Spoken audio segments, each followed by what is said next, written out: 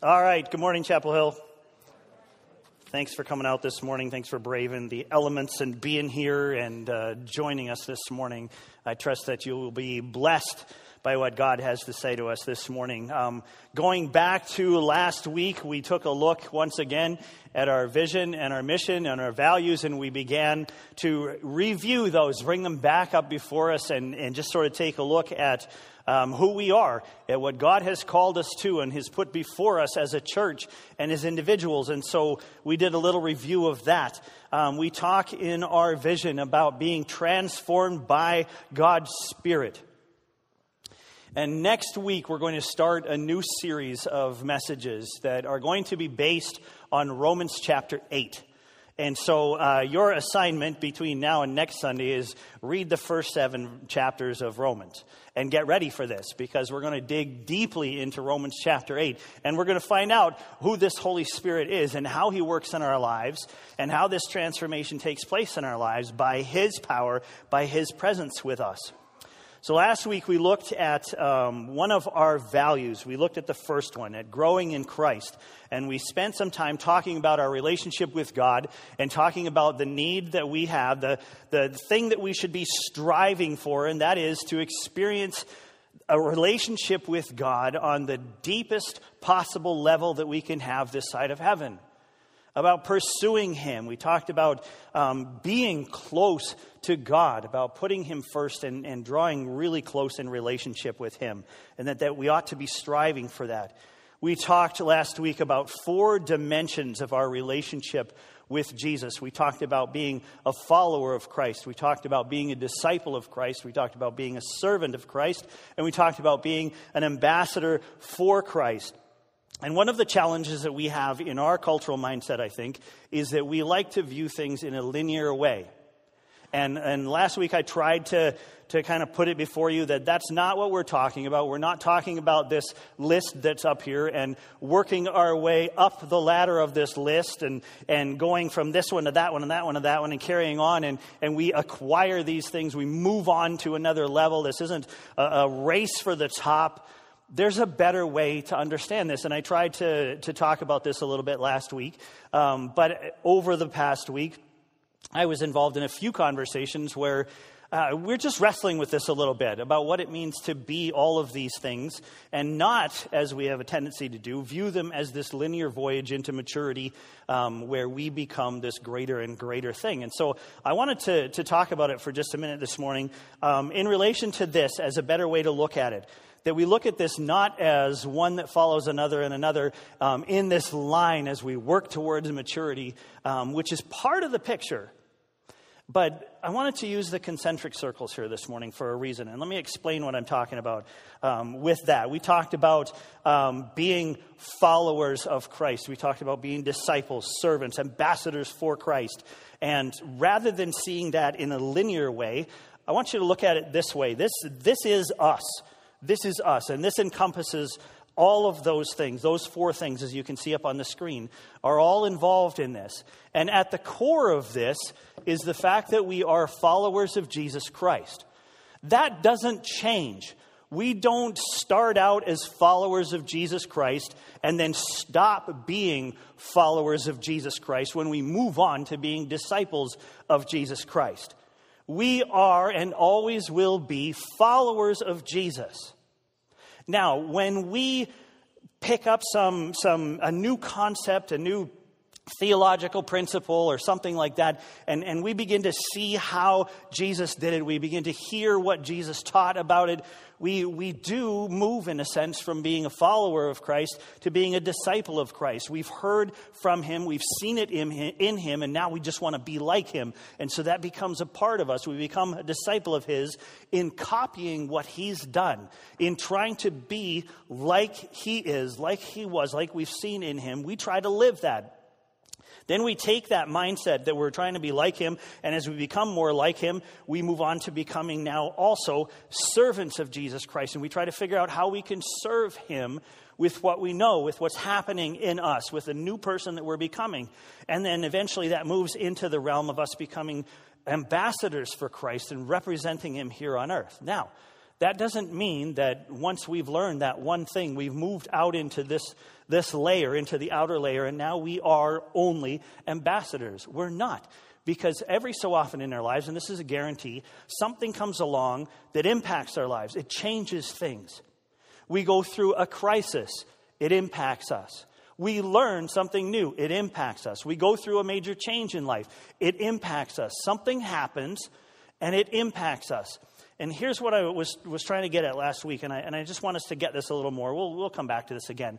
But when that happens, when we have some crisis, when we have something happen in our lives, where should we go? We should go right back to the core. We should go right back to the fact that we are followers of Jesus Christ, and we should look to Him. We should seek Him. We should look at what He did. We should look at what He said about that. We go right back to being followers. And then as we get back and see, oh, that's how Jesus handled this kind of situation, then we begin to go, okay, I want to be like Him in this situation. So we copy what Jesus did. We try to imitate what Jesus did as we become disciples of Jesus Christ. And then we learn as we get some practice doing what Jesus did, we begin to realize I can use this to serve Him. He wants me to use this thing that happened to me, this thing that I learned, to serve Him. And so we serve Him, and then beyond that, we take that thing that happened to us, we take what we learned from it, and we willingly put ourselves before Christ and say, okay, I will represent you in this now. I want to be your ambassador in this world with this new thing that you've taught me, with this new thing that I've experienced. And so there's very much a lot of this going on throughout our experience as followers of Christ. We go back to the core over and over and over again. You and I are followers of Jesus Christ first. And if we lose sight of Him and we only stick with the first things that we've learned and we're ambassadors in those areas, and every time something happens to us, we go, I don't need to go back to that. I am an ambassador for Christ. We lose it. We lose that experience of our lives just being filled out and God's Spirit transforming us into the people that He desires us to be. And so keep that in mind as you look at these four components of who we are as followers of Jesus Christ. They're interacting all the time. There are always things happening to us that should drive us back to Jesus Christ, who He is, how He lived, what He said, what He taught. And we begin there again every time something happens in our lives. Go back to being a follower of Jesus Christ. It's who you are. It's who I am. We're followers, and we begin that renewal from the inside out over and over and over again, especially when something happens. Every new opportunity for growth leads us back to Jesus to observe Him. And then we try to experience life from that perspective. We serve Him with what's happened to us, and we move on to representing Him in the way that God uses that experience, that new information, that lesson that we've learned in our lives. And we continue just to fill from the inside out who we are and allow God to do that. The source for our vision, mission, and values as a church is Jesus as well. That's where it came from, is going back to Him and how He modeled things for us. He gave us a very clear picture of what's important in life. In Matthew 22, in Mark 12, and in Luke 10, Jesus is recorded giving this response when He's asked what is the greatest of the commandments that He's given. This is what it says in Luke 10:27. This is how Jesus answered. It says, and He answered, you shall love the Lord your God with all your heart and with all your soul and with all your strength and with all your mind, and your neighbor as yourself. And He led us right back to loving God with everything that we've got, entering into as deep a relationship as we can possibly get with Him.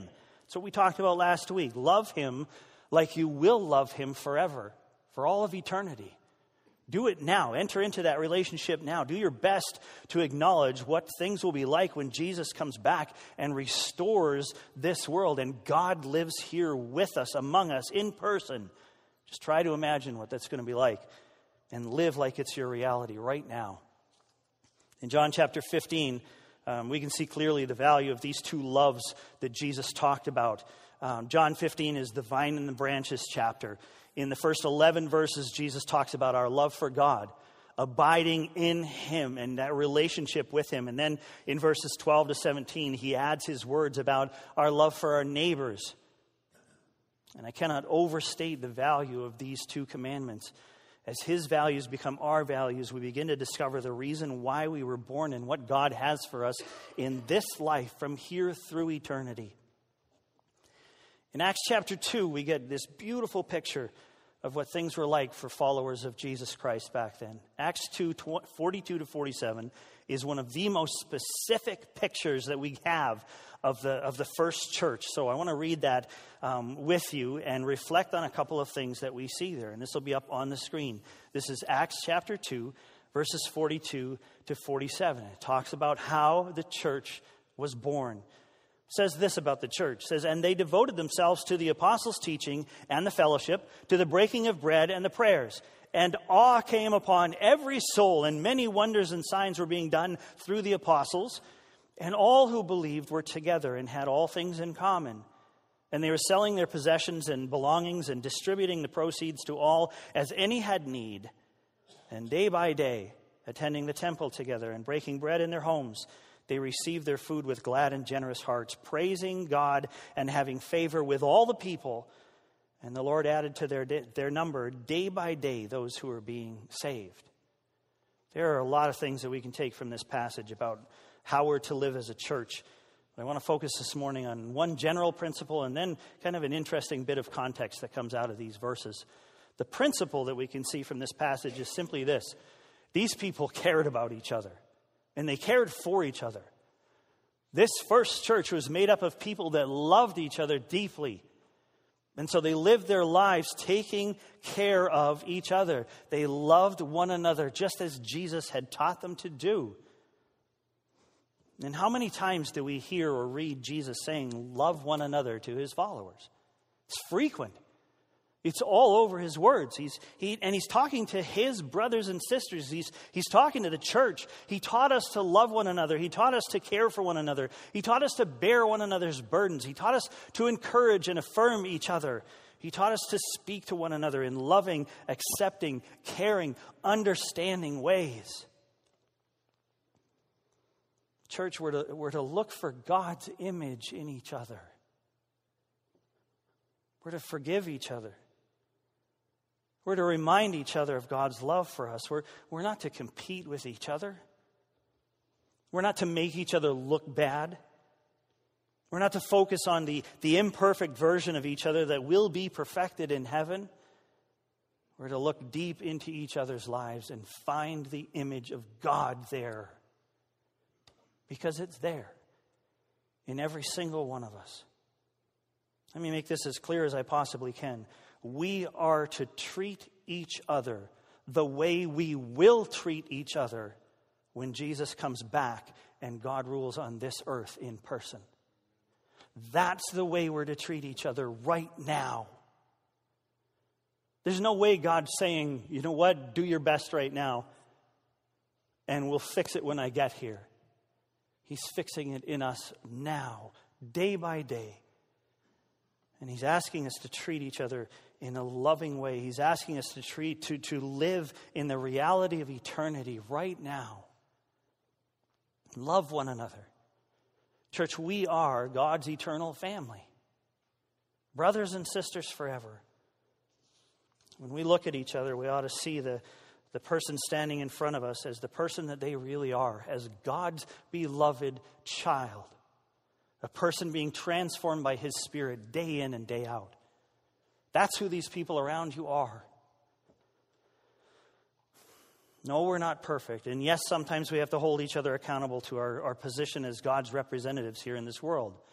But the kind of perspective that sees God's image in the other person has to be there. We've got to have that. We're to express God's love and compassion and grace and forgiveness and mercy towards each other in God's church at all times. That's what we're being asked to do. There's another feature in the Acts 2 passage that I want to draw our attention to. It can be easily overlooked. It's found in verse 46, where it says, "And day by day, attending the temple together and breaking bread in their homes, they received their food with glad and generous hearts." There were two geographical expressions of the church here. The temple. They met together in the temple. I'm sure it looked exactly like this. They went to church. The church was found at the temple. There's no question about it. But the church was also found in their homes. It was found in their homes as well. They cared for each other in their homes. They shared life with each other in their homes. They shared resources with each other in their homes. They impacted their communities in their homes. Now, before we start feeling all proud of ourselves for making our homes and our nuclear families our priority, let me just give you some context. There is no word in the Greek, Hebrew, or Aramaic languages that the Bible is written in for nuclear family. They didn't address us this way. They didn't live that way. Did they have a nuclear family? Yes. Was it really important to them? Yes. Is there instruction for fathers and mothers and children? Yes, there is. But their experience in their homes was very different than what we experience. I cannot imagine people in the New Testament church driving home from work, pulling into their garage, shutting the door, and no one ever sees them again until they head to work the next day. Their experience in their communities included more than just their immediate families. It was extended families. It was neighbors. It was villages. They all had a tremendous amount of value to families back then. Keep that in mind as you read and hear the scriptures and what they have to say about us. Because in the New Testament, there was an organizational element and an organic element to church. A temple and homes. Both were represented there. I've been taking a course online that's related to the subject of making disciples, something that I really need to and want to grow in constantly. It's with an organization called the Verge Network. I'm learning a lot. And I hope that I grow in more than just understanding. I want more than just the acquisition of information to come out of this. My studies are hopefully going to lead me to a deeper impact in my community. And in turn, I'm praying that it leads us to a deeper impact in our communities as well. In this course, I learned about the organizational and organic elements of the church. Organizationally, we have a responsibility as a church, as leadership and staff, to provide elements where disciple-making takes place. Recently, as a staff, we looked at a book called Creating a Lead Small Culture. And this book helped us to look at several different aspects of how we do church as an organization. And one of the lessons that we looked at reminded us of a very, very important truth when it comes to how we do this organizationally. Last week here, we looked at our value of growing in Christ. The truth that we were reminded of in this study is the reality that we grow better together spiritually than we do on our own. That's just truth, and it's been proven over and over again. We certainly can and do grow on our own. We just grow better together. And it's been the case throughout history. As we look ahead to this next school year, we're working here as staff to create more relational environments for our growth. We're working on our environments in our ministries. We've got some great relational environments here already, from the time that we spend hanging around after church to small groups to just doing life with your peers here. And we want to expand on that. We want to keep that growing and thriving. And this is one way that we can combine our values of growing in Christ and living in love. Put them together. We grow better together. There are other ways as well. But look, church, for the multitude of opportunities around you to live in love with your brothers and sisters right here. We'll work to create more opportunities organizationally, but there are many, many opportunities that are going to happen here organically as well. So think about your home for a moment. How intentional are we about our homes? Do we have a plan for our homes? Do we have a vision for our home? And speaking for myself, I think I spend more time thinking about the inward-focused aspect of my home than I do about the outward focus of my home. I do. I just naturally fall into that. Love happens in a very organic way inside my home, and I want to use my home as a tool to minister to my family. We talked about our temple, the church. I have expectations of my temple. It has to be a place of equipping, a place of acceptance and belonging. It has to be a place of community. I have to be a part of something here. I've got to feel that. I've got to experience that. It has to be a place for corporate and personal worship. Did you enjoy the way we started this service? It was beautiful. Beautiful. It's got to be a place for service and impact. It's got to be a place where discipleship happens, where we make disciples here in this temple. What about my home? I expect my home to be a place of love and care and intimacy and trust and security and discipleship as well, and much, much more. But my home also has to include a vision for impact. The love in my home has to spill outside into our community. And that takes a vision, a plan. I have to be intentional about that. And this is something that I need to work on. Listen, Jesus was sent from eternity into our world. He made this place his community for a while. That was a model. It was not just a story. That was a model for us. How can we follow that model in our homes, in our communities? Last year we spent quite a bit of time examining God's call in our lives to impact our neighbors and our neighborhoods. So where are we at with that? How's your neighbor doing? Were you ready when the snow melted and your neighbors emerged for the first time in months, rubbing their eyes and stretching? Were you ready for that? Have you been praying for them? Were you ready to connect with them? Have you shared your life with them? Have you shared your faith with them? Have you invited them to anything that would point them to Jesus Christ? The Jerusalem Mandate was not just some trend that we followed for a while. It wasn't the flavor of the month. Being light and salt in this world is a critical part of our identity as a church. A church that grew up following Jesus' return to heaven was passionate about spreading the good news of Jesus Christ. They didn't hesitate at all. They got it out there. You need to know about Jesus. They knew something that we may have lost sight of. This is another thing that I've been reminded of through my studies. It has to do with Jesus' strategy for making disciples. Think about this for a minute. Jesus came and made disciples. That was his mission. He came and he made disciples. He chose 12 men and he poured into them. And there were 3 in particular that he really poured into and really got close to. That was his mission. Not to come and take over the world. He focused on making disciples. That's what he did. That's who he was. And out of that effort to make disciples, a church emerged. That's the way it happened. And I want you to just let that sink in for a minute. Making disciples came first. That was Jesus' strategy. And a church followed.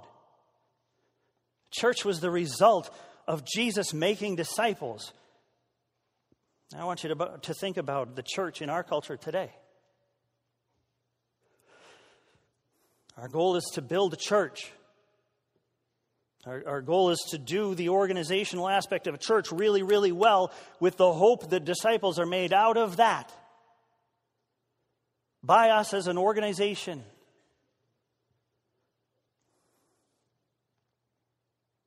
That's not how Jesus did it. And this is an area that I need to develop as the pastor of this church. I need to get us back to that model that Jesus left us. We, church, are to make disciples.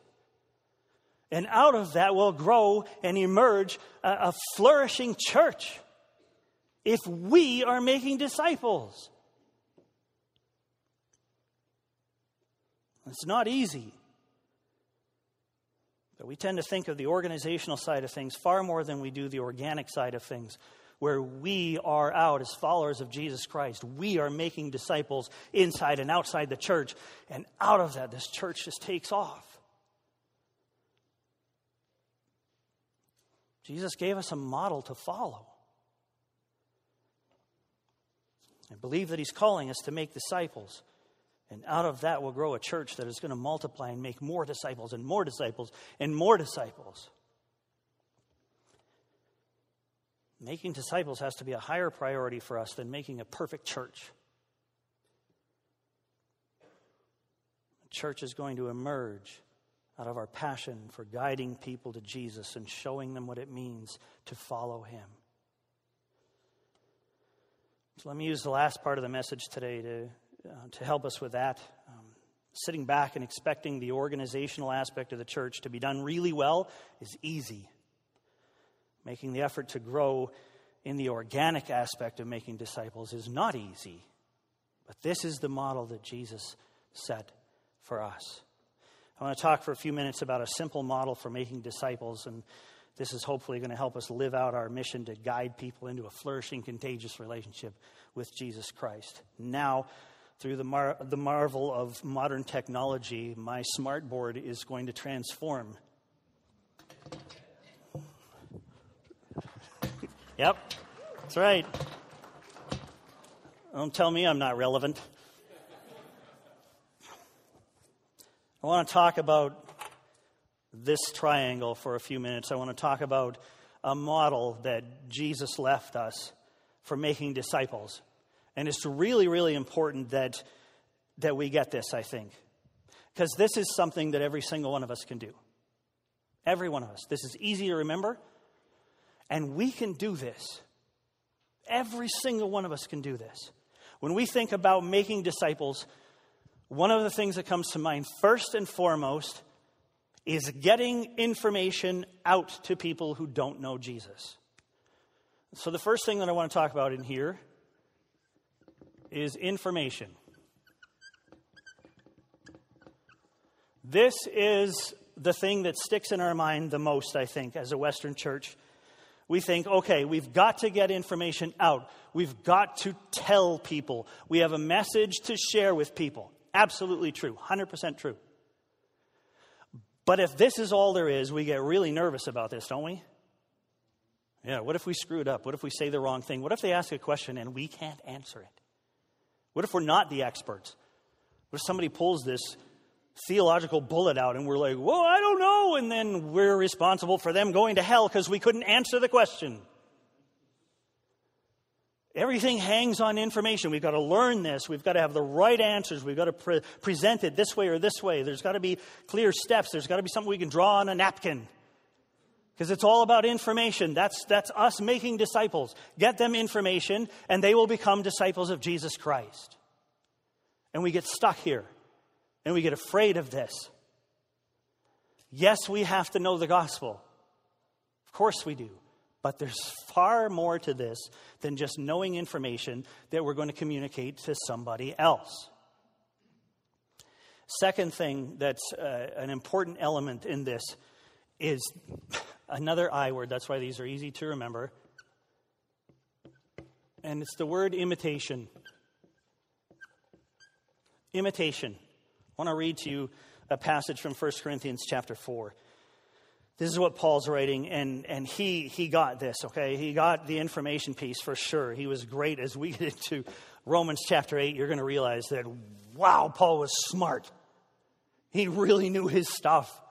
There's no question.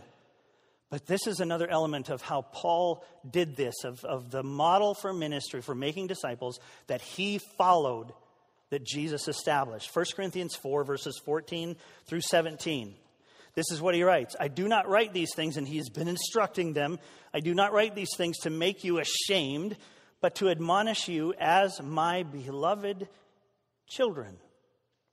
For though you have countless guides in Christ, you do not have many fathers. For I became your father in Christ Jesus through the gospel. I urge you then, be imitators of me. What an arrogant thing to say. No, that's reality. Be imitators of me.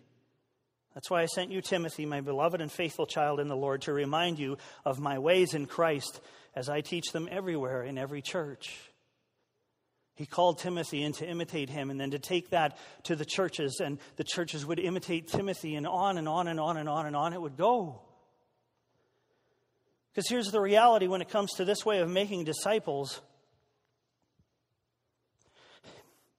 You can't be what you can't see. Being a follower of Christ, just based on the information that you've received, is very difficult compared to being a follower of Christ based on the information that you see and a model that you have to imitate. In church, we are that model. We're the ones that they're to imitate. Don't let it go to your head, but you are a model, and we want people to follow you and see how you follow Jesus Christ. It's a very, very powerful thing. And so Paul writes with this mindset of father and children. Just in the way that I'm modeling this for my boys, we're to model it for the people in our communities, in our workplaces, at our schools, all over. Yes, we're to have the information. We're to know how to speak the gospel to people. But we also have to realize that we've got to model it for them. We've got to live it for them. And that means we've got to live life with people that don't know Jesus yet. They have to see us. The third thing that I want to hit on is this. It's the word innovation. And that's a word that I have never really seen associated with this model of disciple making that Jesus gave us. Yeah, I've seen them talk about information, about speaking what we know, speaking the gospel, and I've heard a lot of talk about imitating and being models and that kind of thing, but I hear very little conversation about this innovation piece, and that's one of the things that I've been studying as well. Jesus gave his disciples this amazing promise. He gave them this challenge. He said, by the way, disciples, followers of mine, when I go to be with the Father again, you are going to do things greater than I have done. Really? Because he did some pretty amazing things. But we saw in Acts chapter 2 what happened when he left. How he used his followers to impact the entire planet for all of eternity. He said, you'll do greater things than I've done, but the charge he gave us was to be innovative with this, to be creative with this. And he gave parables. Jesus gave parables about giving talents or minas to somebody in those parables, and they were to do something with it. They were to be innovative with it and invest what they had been given. And so what I want to do as we close this message today is just to challenge you in the area of your neighborhoods, your communities, your schools, whatever it may be. Are you being innovative in the way that you engage with the lost? Use every opportunity that God gives you. Don't shy away from any opportunity that's there. They're all around you. They're all around me. And I've been looking recently at the different ways that this happens. It's soccer season right now. And God has given me an opportunity to impact kids and parents on my son's soccer teams. For my youngest, I decided to be a coach. I'm doing this each year. Is I jump in, and that's one way. That's one way for me to have an impact, is to be a model for these kids and for their parents. And we have this misfit crew on Asher's team. They're a really strange bunch of kids, and there are times when I'm just like, what are you looking at? Right? It's those kinds of things. Get back. Why are you playing if you just want to look way over there and run? Simple things like that. It can drive you crazy. But those opportunities are there. To have parents come alongside me on the sidelines and coach with me and see what happens as they observe what I do and how I handle things. To see these kids come together and lose every game until yesterday, but they love each other and they love being there, and God uses that. It's just an innovative way for me to get in there. We've looked at other things, other sports opportunities. My two older boys play for a U13 team, and this was the point at which I wanted to release them. And now I have to coach from the other side of the field. And it's hard, very hard. And I should bring duct tape, but I don't. And it should be for me. I'm still coaching over on the other side of the field. I get anxious. It drives me crazy. But the relationships that we've developed with the parents of the kids on this team, the relationships that my boys have developed with the kids on this team. I watched this past week how we had just gone through an incident on the team which never should have happened. Something got out of control and a few of the kids were picking on one of the other kids. And it got bad. It turned into bullying and it got rough and we thought we were going to lose the kid who got bullied. But there were conversations that happened. The whole thing was handled really well. My wife was right in the middle of this. She had just opened up to this kid's mom and was right there to process all this with her. And it was beautiful how God used this. And then to come out to our last game back on Thursday, and we got to the field first, and my two boys got out of the van and headed for the field. And then this kid who had been bullied showed up. It made me so happy to see this kid run to catch up to one of my sons and walk out onto the field with him.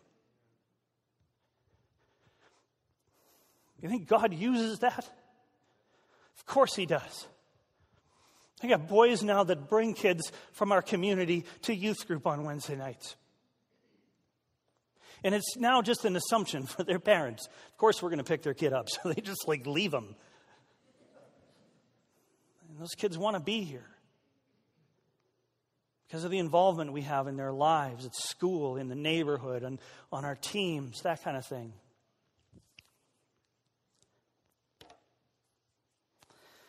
Last thing is this. This is innovation in such a twisted way.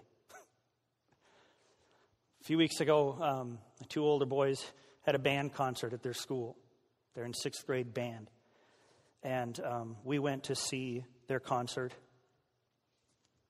And for one of the songs in the concert, our son Jude, and they're both percussionists, our son Jude got to play the cowbell. So go ahead and give me the picture. So before the concert, my wife, without the boys knowing, is brilliant enough to go and find some paper real quick and make 2 signs. One that says, "Hey, Jude, we need," and the other one says, "More cowbell." And when it came time for his solo, there's his awkward parents holding up these big signs. Now listen, it wasn't just to embarrass our kid, partly, but not all the way. It wasn't just for that. It was to encourage him. It was to be engaged. And the way that God used that stupid sign is remarkable. Because most of the 6th graders didn't get the reference to the Saturday Night Live skit. A couple of them did. But boy, the parents did. And it led to one conversation after another, after another, after another, simply because we put ourselves out there, which was hard for me to do. My wife does it easily. I'm like, no, I think that's just inappropriate. We shouldn't do that. And then it's like, hold the sign up, Paul. I hold the sign up. So it doesn't work the same way for all of us, right? We complement each other. It's a really good thing. It's just simply saying, let's be creative in the way that we put ourselves out there for the sake of the relationships that come out of this and the number of conversations that have come with parents of the kids at the school, with parents of their teammates on the soccer team, and people from our neighborhood, all that kind of stuff. It's just simply being innovative and saying, okay, I'll be creative. Whatever it takes to spark a conversation or a relationship, God, use this. Chapel Hill, I want us to be the innovative church. I want us to be the church that is aware of the people around us who need Jesus. I want us to be the church that will do whatever it takes to connect with people outside the church so that they can hear of the hope of Jesus Christ. That's who I want us to be. I hope that we'll grow towards being that church more and more and more. And so many of you are doing this, and I love hearing the stories of ways that you've interacted with somebody at work, things that you've taken a chance and started, and it was blessed by God, and wow, what did he do with that? And I love it. Let's keep pushing on this. Know it. Know the gospel. Live the gospel. Let them imitate what they see. And be creative. God's a creator, and you've been made in His image. Be creative in the way that you shine your light in this world, and let God use that. I'm going to invite the ushers to come now as we close our service together. Just a reminder that after this next song, we're going to go right into our annual meeting. And if you're not a member, I don't feel like, okay, well, that's for members, I got to go. Just stick around. We're going to celebrate what God's done over this past year and talk about the vision that He's given us for the year ahead. There's all kinds of different things that are going to happen in that meeting. So stick around if you can. And we'll talk, we'll celebrate, we'll praise God for what He's done and what He's doing. Will you pray with me now?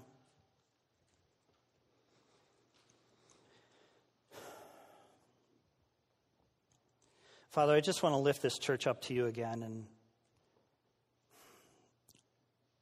I thank You that You have given us a model for how we're to live as a church, for the impact that we're to have on this world as a church and as individuals.